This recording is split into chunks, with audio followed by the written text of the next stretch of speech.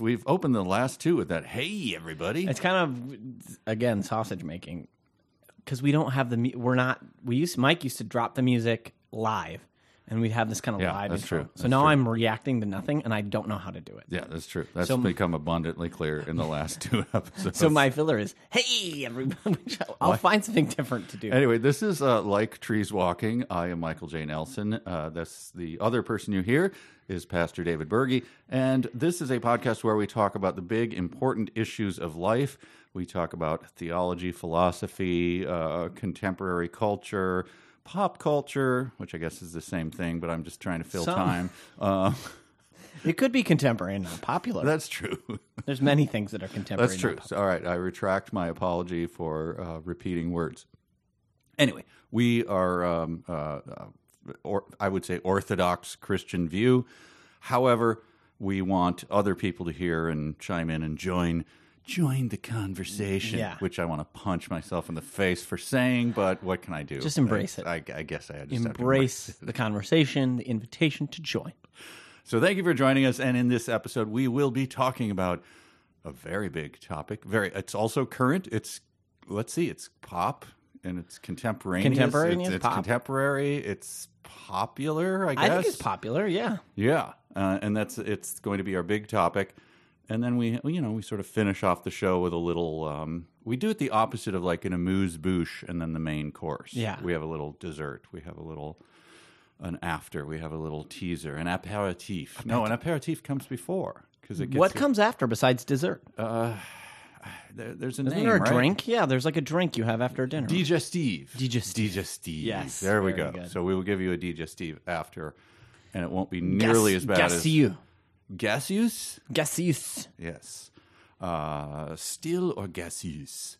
All right. So let's get into the big topic. I'm bringing it.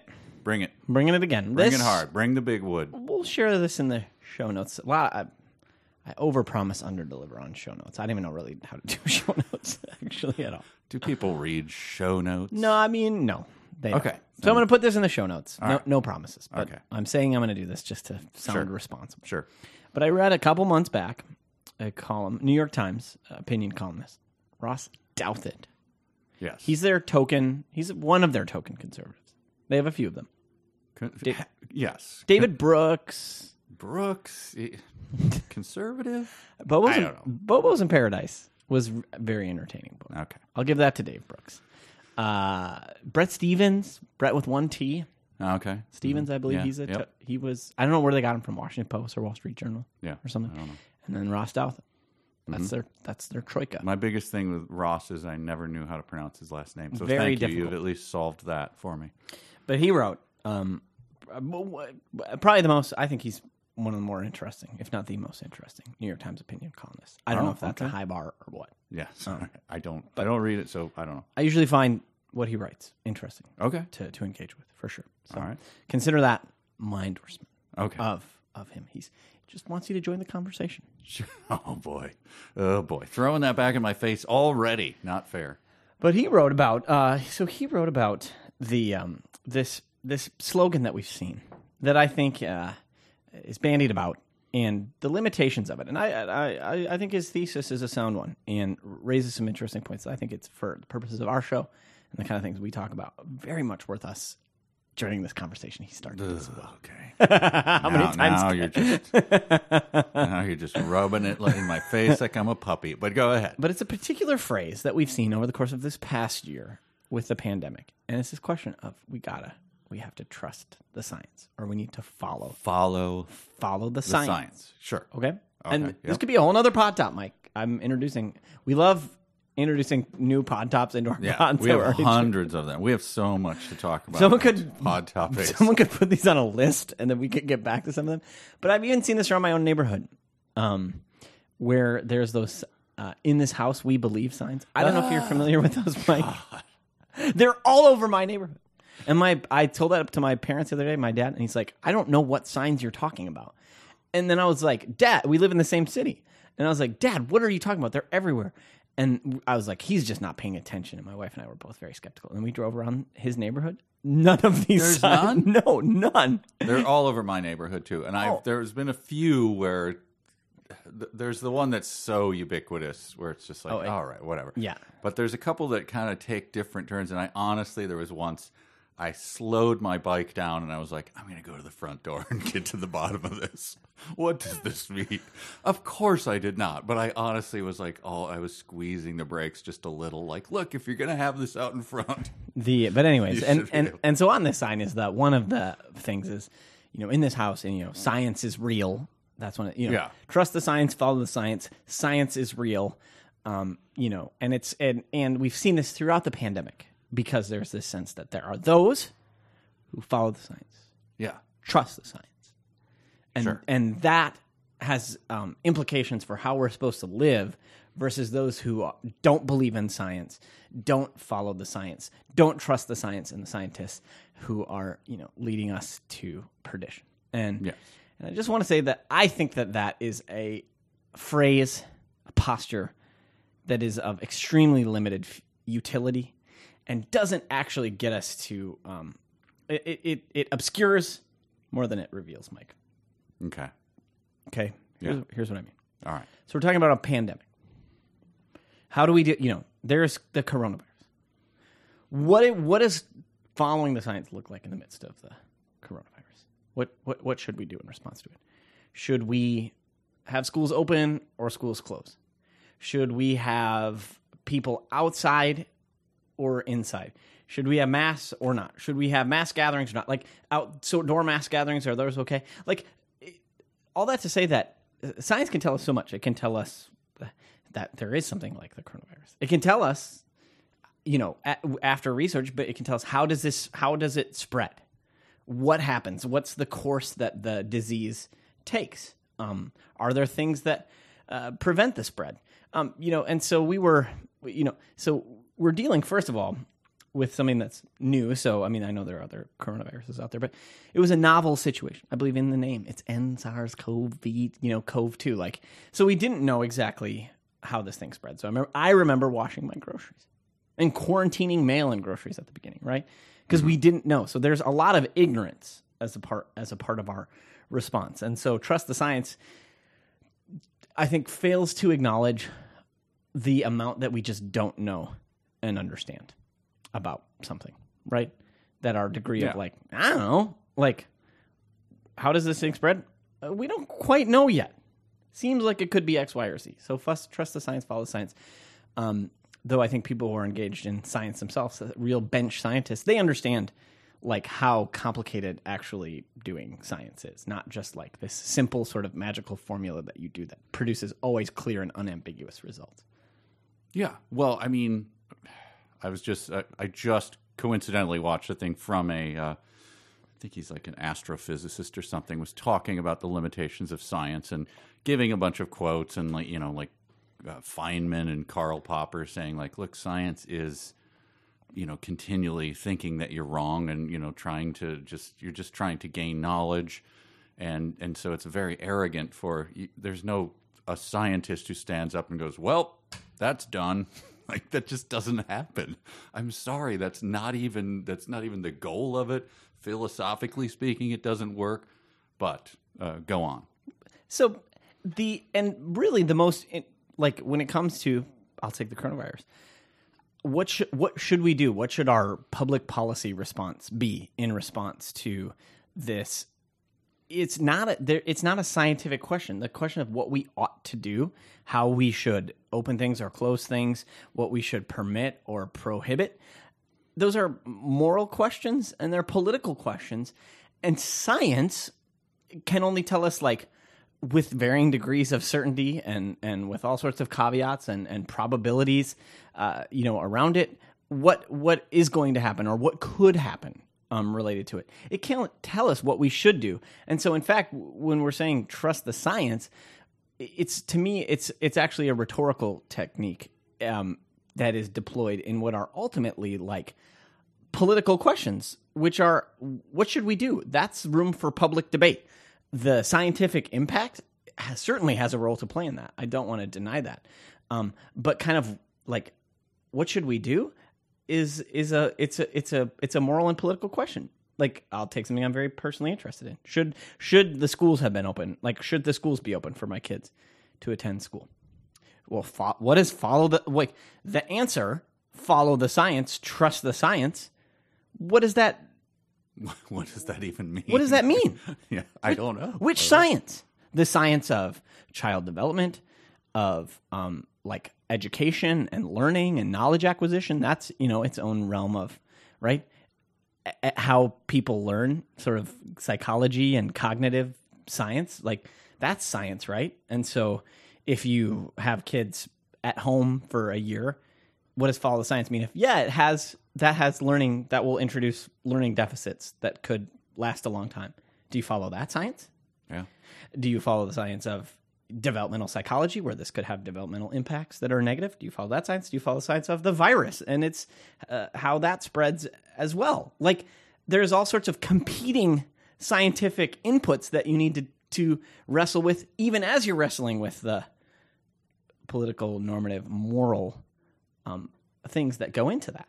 Hey, there was a guy who followed the science pretty closely back in the 1930s with a little toothbrush mustache. His name was Hitler. I had to throw that in there, sorry. But he was the ultimate follow the science guy. I mean, it's just stupid to say. It's like, I love yes, it. And obviously, Godwin's Law. Godwin's Law, immediately. I invoked it. I'm only 12 minutes into the podcast, and I invoked it. I'm very proud of that. But no, obviously, there are many other considerations, and that is I think at times borders on a bullying term. Okay. Why do you say it's bullying, Mike? Because any objection raised is like, well, don't you believe in the science is not an answer to, no, I was talking about there are other moral considerations. There's a lot going on. Obviously, there are many moving parts. This is an entire globe with many competing philosophical views. And to just say, follow the science means just shut up. Just shut up and don't raise your objection because science. It's shut up, he explained. Yeah. It's basically what it is. And that's when I really hate it. Like, okay, let's talk about the science, but let's not. Science isn't the only thing. Like you say, there are moral considerations which may trump them, And that's, and I think that there's also a tendency when it comes to follow the science or science as trump card to then frame everything in terms of science, as it's normative. So whatever result science produces, then we of course must submit ourselves to that. Here's an example of what I'm talking about. Yes. So when there was and this also plays off our last episode too, but after George Floyd's death in Minneapolis, people took to the streets, and there were some who said, is it we've been told to not have mass gatherings. Now, should public health authorities be saying, hey, you need to be careful, like getting together is not a good idea in public in massive amounts. We're in the midst of a pandemic. This increases your risk, but the public health authorities, some of them said, no, like racial injustice is a public health crisis, which to me, so they just put the imprimatur of science around what is ultimately like a political question, which to me is fine. If people want to say, listen, you know what, doing something about what we see as racial injustice and long-term inequities, it's more compelling and more important now than risks associated with the pandemic. That is a claim that people can make. That is, to me, it's not a problem if someone wants to say, I'm going to prioritize this other cause or other value over and above the risk of spreading the pandemic, because this isn't in my list of priorities and values. This is higher than that. That's okay. But to take everything and say, well, everything's a public health crisis because that's science, and trust the science and follow the science. It's like, no, science is just one claim amongst others as we're trying to figure out how we're supposed to organize society and live our lives. And so science it takes on this role of like trumping everything else, that if you can translate the claims you're making in terms of an appeal to science, then of course that has to be normative and correct. And I think that's not just the case to be so. And I think it's fine if people wanted to say, I prioritize this over that, or I'm willing to make this trade-off for that. That's what we're doing all the time, is trade-offs. Yeah. Well, I want those people who make that claim to have a scientist attached to them who comes to their house and assesses how much they're actually using of our resources and then how much they're actually outputting. And then just deciding whether or not they get to live or die that year or whatever. Do you want to? Science says. Do you want to decide who lives and who dies, Mike? Oh man, I would so much want that. But the science says, Science says you're a drain. Yeah, I can't argue with science. Sorry, I mean, the science says your, years of useful life are behind you. So that science is important. It's a vitally important way to answer certain questions about the world, right? Or provide us with the information that can go into informing, our decisions that we make. It's an indispensable, invaluable tool, but it's just one tool when we're deciding, when we're making individual decisions, but then also broader public policy decisions, right? We're not. Yes. And no one, and it's a joke, right?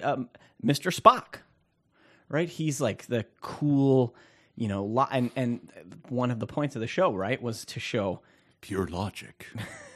It was Spock was good, but there was also limitations to what each, what his type of character, what a Vulcan type of species could bring to bear. And so, not everyone, Spock wasn't going around trying to turn everyone else into Mr. Spock. Especially when he had to go back to his home planet for Pon farr. Remember that? No, Mike, I don't. That was like... What's Pon farr? Pon farr was when he, like a trout, he had to return to his planet to breed. Really? Yes. That's my gosh. I think that's the famous one where he had the fight with Kirk. He fought with Kirk? Oh, with those things? With the famous weapons. Oh. And then the music was... Are we going to get in trouble? Yeah. No, I can do it. You can do under it. 10 seconds of it, right? Yeah. Da, da, da, da, da, da, da, da, da, da, da, boom, doo, doo. Anyway, I believe that was Pon farr. I probably got 2 or 3 facts wrong in that, and so I'm going to be in big trouble. That's fine. But we can, and also let's just recognize too that that science and scientists, these people have perspectives and interests, and so motivated reason. We're all susceptible to motivated reasoning. So science is not it's not Mr. Spock. No, it is not pure. They have their own motives. Yeah, all scientists, yes, and that's and they share that in common with the rest of humanity. Correct. And so this is not to pick on scientists. It's just to acknowledge that we all bring things to bear. And perspectives and values and things we want to do. And an is and an ought. That's the whole game. We're all in the we're all part of the dialectic or negotiation that's going on between what is, or in the case of science, might be, because we can only assign probabilities to things, and how we think we ought to live our lives and to organize our society. And the proper realm for that, to call something, to say this is a political discussion or science is politicized, that's inevitable. Yes. And there's good ways to do it, and there's bad ways to do it. And it's okay to bring science to bear as you're making your claims and marshaling your evidence, but it's not, or constructing your argument or your perspective and acknowledging trade-offs. That's all fine. That's inevitable in a society, and that's okay. And so there is science. Follow the science. Obscures or trust the science can obscure much more than it reveals. And so we need to, I think, be cautious when we're making claims and just acknowledge that all of us are making trade-offs given the evidence that we have in our hands. Right. There's not a fact sheet that just do this, result, perfection, and happiness, whatever. Yes, many competing claims. Speaking of, now is a good time to bring up the fact that I think you mentioned the age of our show, and I think it's been a long time since I made one of my biggest on-air blunders regarding science. Oh, science! She blinded me with science, and I made the claim boldly, as if it were a fact that just what are you talking about? Yeah. Everybody knows this, that kind of thing. Yeah. That the singer of that famous song that you hear it everywhere.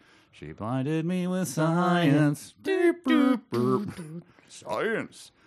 Thomas Dolby, I said, was... The great Thomas Dolby. a member of the Dolby family, the scientists who invented, the tape system, to reduce tape hiss, and the Dolby, and they were famous. They're German, right? Well, look, Who knows? I'm not going to make any claims anymore. But I just stated, did you know that he was like the nephew of the Dolby who did Dolby, and just like complete, and it's you just complete, utter, not true at all. Someone just told it to me as either a joke or just a telephone tag game where they're just like, I heard, and I just lived with it my whole life. I'm like, well, that makes sense because he's doing a beep boop, Oh yeah, absolutely. He's a musician and he's Dolby and seems like he has time to hang around in studios. So absolutely not true. He took the name because it sounded like he might be a member of the Dolbys or something. That might even be wrong. So that has to be true. That has to be true. Fooled you. Anyway, the fact is, I just wanted to celebrate my shame again and just repeat it, how ashamed I am. And probably 90% of what I say is the same. It is akin to the Dolby claim. Anyway, there we are. That is our talk on science. Science. So, guys, at the end of the day, and gals, if you take anything away from this conversation, it's one, Mike is just pulling it out. Absolutely. Every time. Yep. And number two, just follow the science. All right, let's hear from the pastor, and then we'll return in a moment. This is Like Trees Walking.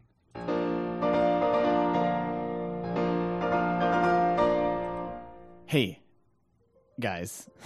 Sorry, Mike, I've disappointed him again. Listen, thank you for listening to this podcast. It's been 5 years almost. What a long, strange trip it's been. But you've been with us at least this step of the way, so we appreciate that. And you've listened this far in the episode. Thank you. Rate us, review us on Apple Podcasts. I don't even know what you can do on Spotify, but do whatever you can do on Spotify to make it pop. And guys, I'm seeing all the time, we're popping in and out of rankings in the Netherlands and Tilly's. We're hot in some of your smaller markets, and so we appreciate that. Small in size, but not in their importance in God's eyes, because we are all his children and created in his image and likeness. So we appreciate that. You can follow us on social media at LTW Pod on Twitter. We're not in the Clubhouse yet. We're never going in the Clubhouse. On Facebook, Like Trees Walking Podcast, ltwpod.com. Yeah, we're here, and we're gonna keep on trucking and rocking in the free world and keep on keeping on. So let's get back to the show. And we are back. Welcome back. Welcome back. Welcome back. Welcome back. It's like Kermit the Frog singing as John Sebastian. What a great! Didn't we? Did we talk about him? No, on this I don't think program. No, must have done it on another podcast. Sorry, Dave. I have other podcasts. All right. I have other interests.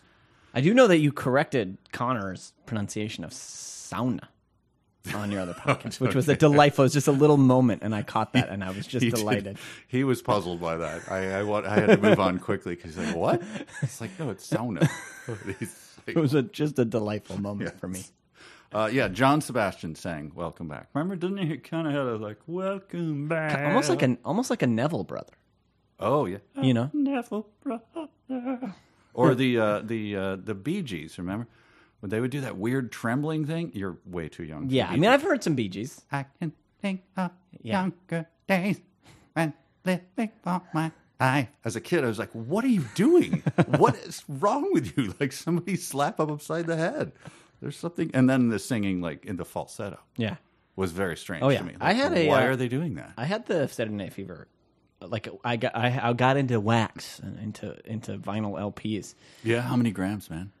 I'm never that deep. Okay. I'm never that deep. But I bought a lot. You know, I'd go to Cheapo Records. Oh sure, and dig in the crates.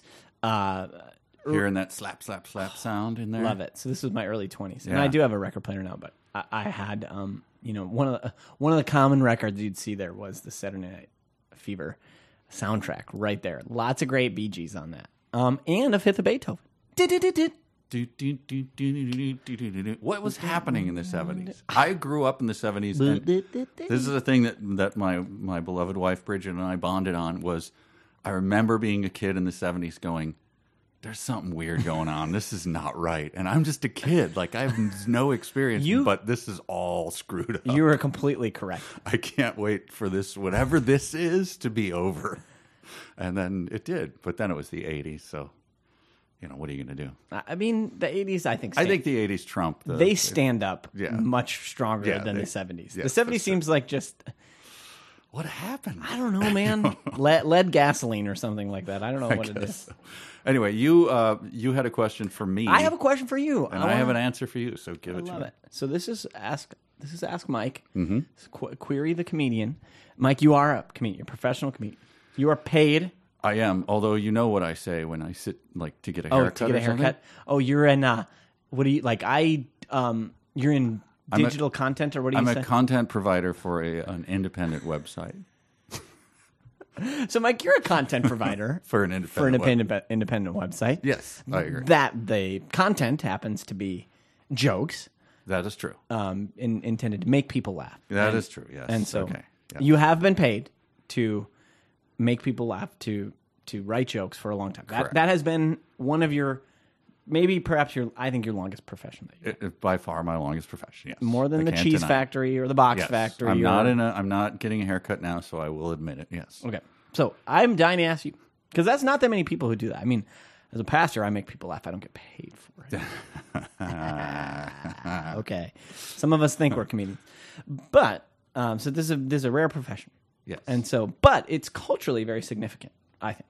The role of comedians, I think sometimes it's overinflated. I mean, with many of these media-centered professions, they love to talk about how important they are. Oh yes, my gosh, you're the prophets of our age. Awards shows, more award shows. So there is a strong self-congratulatory aspect to the role of comedy in society, but I do think it's vital and important. And I mean, lots of entertainment dollars. There's whole companies, billions of dollars are spent on this industry to kind of make people laugh. So you're in a crucial role and important industry. I don't get to talk to people that often who do this. Mike, I can talk to you. A concept that I've seen around this, and I'm wondering what you're thinking of, I've never asked you this, is when they talk about comedy. And I think, comedy has evolved, or the concept of comedy has evolved over my lifetime from the sort of, it exists to, I think of old time jokey people, it exists to make people laugh just by telling jokes. And then it exists to sort of like shock the conscience, sort of like, hey, like, we're the people who will say, can you say that? Kind of thing. And so comedy got... He went there. Yep. So comedy in the 80s and 90s was sort of going there. And then now it's evolved to comedy has a moral or ethical component to it. Yes. And so that's very important, is comedians have you are in some ways like a moral... You set the moral compass of society, or the ethical role you play in society is comedians exist to punch up, right? So it's your job to kind of, comedy is a tool that you can use to attack people who are in power. And so it's important that when you're using comedy, you're punching up. You can't see it here now, folks, but I'm punching up in the air. I'm punching up. Doing very strong uppercuts, both left and right. The stance is questionable, but I'm not missing the symbol that he's giving. I am Iron Mike Tyson. I am Lennox Lewis. I'm Buster Douglas punching up. Yeah. Not Mike, because comedy is bad when you're making fun of someone who is less fortunate than yourself. Correct. Punching down, right? So punching down is like making fun of a homeless person, and punching up is making fun of the president of the United States, right? So correct. And comedy is good when it punches up, and it's bad when it punches down. So Mike, what do you think of that framing? I've never asked you about that. So what do you think? Yeah, it's a very good question. I thought a little bit about it. I don't think that in my lifetime it had come up until a couple of years ago, that I'd never, because my comedy has always been pretty, I use this term fondly, middle of the road. In terms of who I want to appeal to, I want everyone to have a chance to laugh at this. When I'm making a joke or something, my greatest delight is going, ooh, this is going to make a lot of people laugh. And it's never like, oh, I'm so clever. It's like, no, this is the best thing to say, and I'm going to know how to say it, and people are going to laugh. And that sort of delights me in that way. Is like, oh, I made I baked a cake. Yeah. That's, ooh, this is good. I think this might be my best cake. This is going to be fun. It's not about, your talent or anything. So when I got accused of punching down, it was sort of puzzling to me. I won't give the context of it. Okay, and I was not aware that you had ever been accused of it. Yeah, and I was like, whoa, okay. Well, I mean, times change. And I've been accused of it a few times. I think that's, comedy is always on the edge. You're always going to be making fun of something in some way because fun is sort of built into the whole comedy thing. So there's going to be a laugh, and that's going to be at the expense of something. So those things are built in. And I've always been of the mind that it would be the last thing in the world that I want to hurt anyone's feelings. It's always, you're assuming that it's built in, that we share something about it. So when you hear that someone doesn't share it, it's like upsetting, like, oh, I'm sorry. But all I can tell you is that my intention has always been to just make the most amount of people laugh without causing any, without trying to aggrandize myself and be clever. It's just like, it's just a joke. Yeah. So it was odd to me to be accused of punching down. But now, given that, let me get more specific. All right. I'll drill down. All right. So I do another podcast that you're aware of with Connor Listoka, 372 pages, and we do it on bad books. And some of the authors that we do with these books are just people who write books.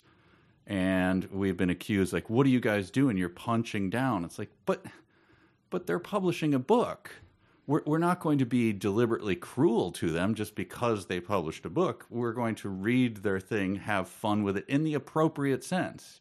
Like if you're in a room full of people and you're having fun, I'm not going to stand out and suddenly go like, this bald guy, look at this piece of crap. He has no, I'm going to treat him with the respect of, that he deserves, or she, or whatever, as a human being, and then we all have fun together. That's always been my philosophy of comedy. We're all having fun together. And if sometimes you can't help that someone is going to go, I didn't see it that way, then you kind of have to go, well, I guess that's built into the cost. That's built into it. Interesting. So that's kind of my philosophy of it, is I really try to the most possible joy and the least possible harm.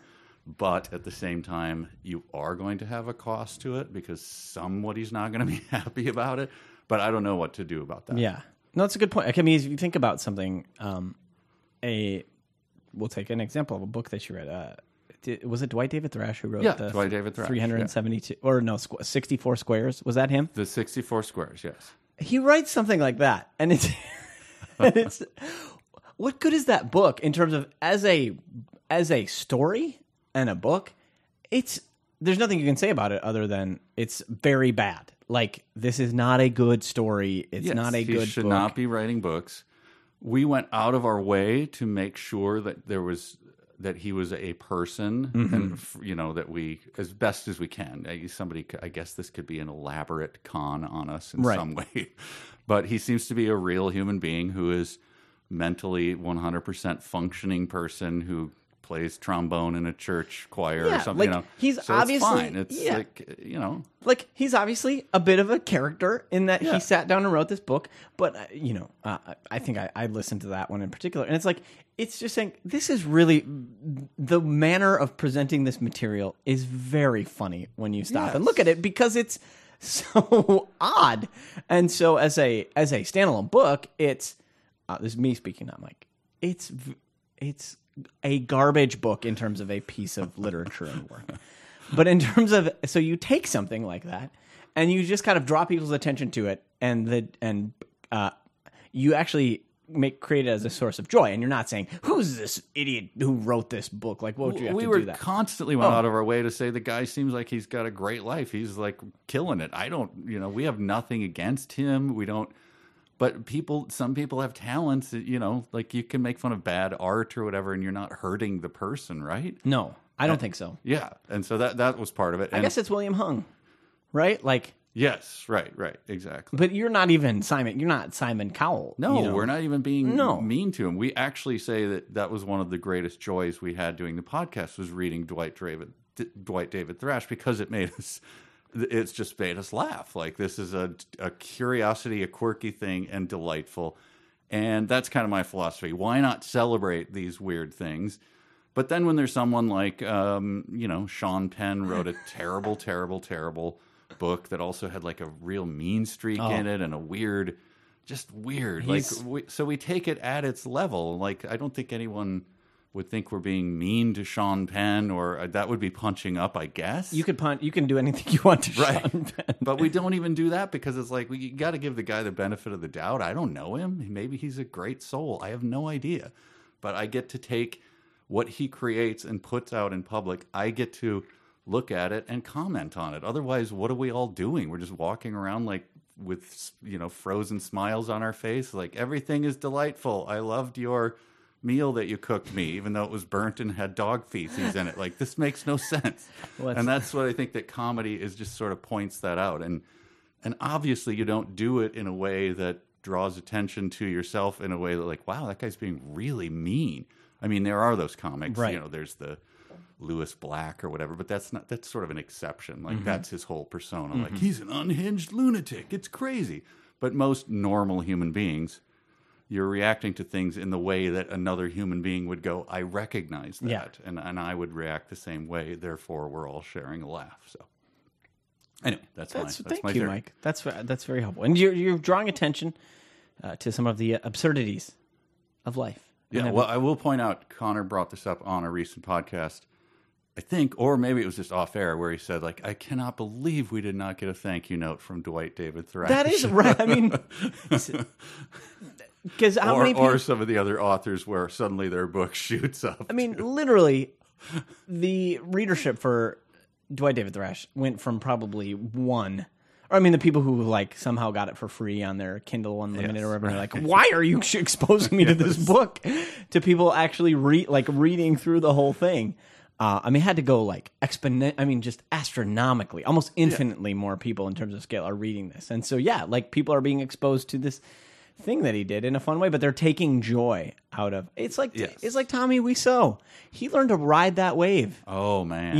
Where it's like, hey, he made something horrible, but people laughed at it, and he is the ultimate pivot from, like, laughing all the way to the bank, in the sense of he's riding a thin crest there, though, because he also claims that it's like, no, I did artistically exactly what I wanted to do.